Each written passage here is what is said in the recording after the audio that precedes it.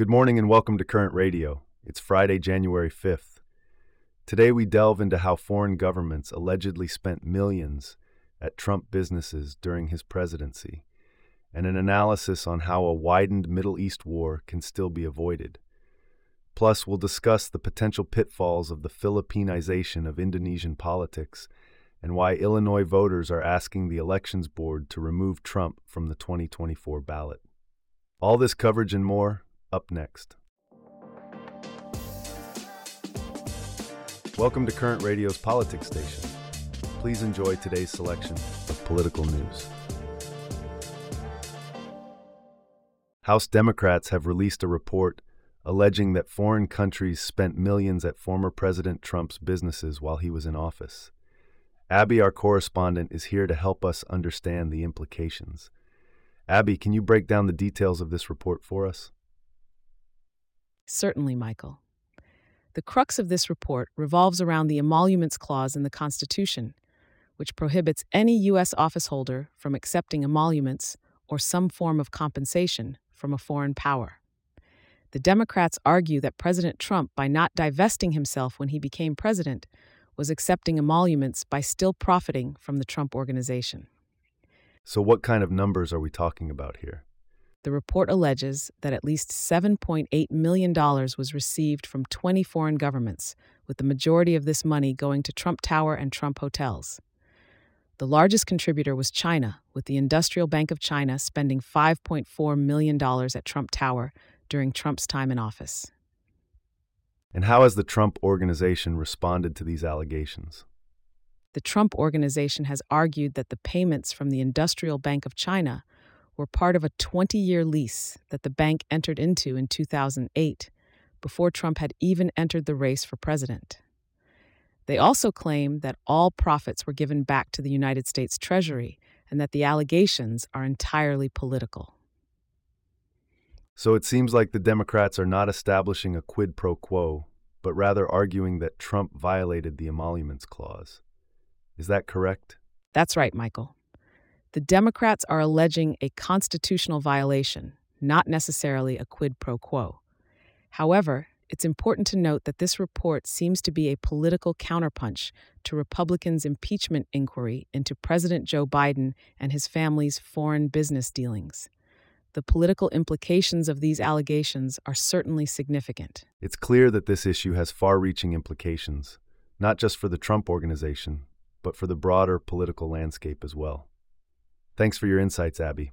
Now, as the Israel-Hamas conflict in Gaza continues, fears of a full-scale Middle East war are growing. Let's bring in our Middle East expert, Abby, to discuss the situation. Abby, what's the current state of affairs? Michael, the situation is indeed tense. There's a growing fear that the Israel-Hamas conflict could escalate into a regional war.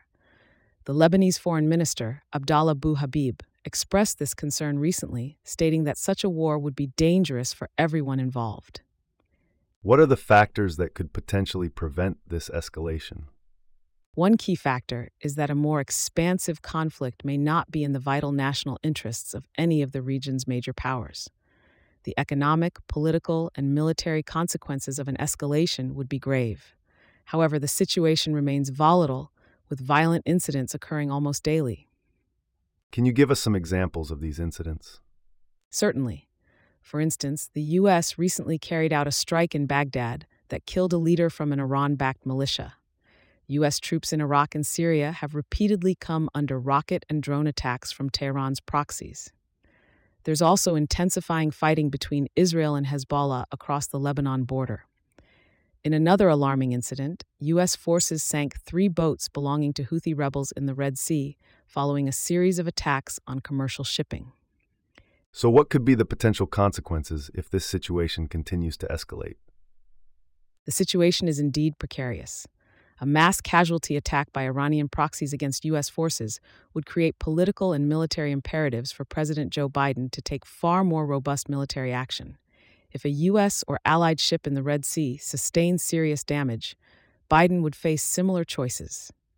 The entry into the Red Sea this week of an Iranian destroyer raised the possibility of miscalculations with rival navies operating in close quarters in fraught waters. What are the key players in the region doing to avoid a full-scale conflict? The key players' interest in avoiding conflict could act as a circuit breaker. Israel, for instance, is already embroiled in a hot war in Gaza, and a full-scale war with Hezbollah could subject Israeli citizens to bombardments potentially far greater than those suffered from Hamas rocket attacks last year. The United States is intensifying a strategy to try to stop things spilling out of control. Iran may have more to gain from using its sprawling network of proxy groups to exert lower-level costs on Israel and the United States than it would from plunging into a direct conflict. This is indeed a complex and volatile situation. Thanks for your insights, Abby. Now let's delve into the world of Southeast Asian politics. Andreas Uffen, a renowned expert in the field, coined the term Philippinization back in 2006 to describe the political changes in Indonesia. Currently, we're seeing this concept peak with the pairing of Prabowo Subianto and Gibran Rakabuming Raka. Abby, our expert on Southeast Asian politics, could you explain the concept of Philippinization and how it's playing out in Indonesia? Absolutely, Michael. Philippinization refers to the rise of presidentialized parties, growing intra-party authoritarianism, the influence of vote buying, a lack of meaningful political platforms, weak party loyalty, and the emergence of new local elites. This term was coined by Uffen to describe the political landscape in Indonesia, which he saw as increasingly resembling that of the Philippines. The recent pairing of Subianto and Raka is seen as the epitome of this trend. So how does this pairing mirror the success of the Unite Team Marcos Jr. Duterte tandem in the Philippines? The Marcos Jr. Duterte tandem achieved one of the most lopsided victories in modern Philippine electoral history. Their success was largely due to their ability to capitalize on the Philippinization trend. They leveraged their personal popularity, used vote-buying tactics, and exploited weak party loyalties to secure their victory. Subianto and Raka seem to be employing a similar strategy in Indonesia. Interesting. Can you give us a bit of historical context to understand these political developments in Indonesia? Certainly. To understand the current political climate in Indonesia, we need to look back at the era of Suharto's autocratic rule.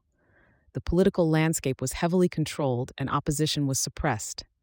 However, since the fall of Suharto, Indonesia has been grappling with the transition to democracy. This has led to a rise in political parties and candidates who are more focused on personal gain than on serving the public. The Philippinization trend is a reflection of these changes. It's fascinating to see how historical events shape current political landscapes. Thanks for the insights, Abby. Now, in a new development, voter groups in Illinois and Massachusetts have filed motions to bar Donald Trump from the 2024 ballot, citing the 14th Amendment's insurrectionist ban. Abby, our correspondent, is here to shed some light on this. Abby, can you walk us through the details? Absolutely, Michael. The groups, in conjunction with the liberal advocacy group Free Speech for People, are calling for a hearing on the matter. They're arguing that Trump's role in the January 6th Capitol attack makes him ineligible to appear on both the primary and general election ballots. The petitioners claim that Trump has never expressed regret for the attack and has not apologized on behalf of his supporters. So this is based on the 14th Amendment's insurrectionist ban. Can you explain a bit about what that is? Certainly. Section 3 of the 14th Amendment, often referred to as the insurrectionist ban, states that anyone who has taken an oath to support the Constitution but later engages in insurrection or rebellion or gives aid and comfort to its enemies is disqualified from holding any office. The petitioners are arguing that Trump's actions on and around January 6th constitute such a violation. This isn't the first state where Trump's eligibility has been challenged, right? What's the current landscape? That's correct, Michael. Similar challenges have been filed in other states. For instance, Maine's Secretary of State removed Trump from that state's 2024 primary ballot, a decision which Trump's team has appealed. The Oregon Supreme Court is also expected to rule on a bid to remove Trump from that state's ballots. However, judges in Michigan and Minnesota have rejected bids to block Trump from their primary ballots. It's a mixed bag, and each state has different rules for how these challenges are adjudicated. So, what's next? What are the potential implications of these challenges? The U.S. Supreme Court is widely expected to review a state court ruling in Colorado, which found that Trump is ineligible to run for office. While this ruling only applies to Colorado, a decision from the Supreme Court could settle the matter for the entire nation. So we're looking at a situation that could have far-reaching implications. It's certainly a complex situation with potentially significant consequences. Thanks for the insights, Abby. And with that, we conclude our stories for today on Current Radio, and we look forward to bringing you more updates tomorrow.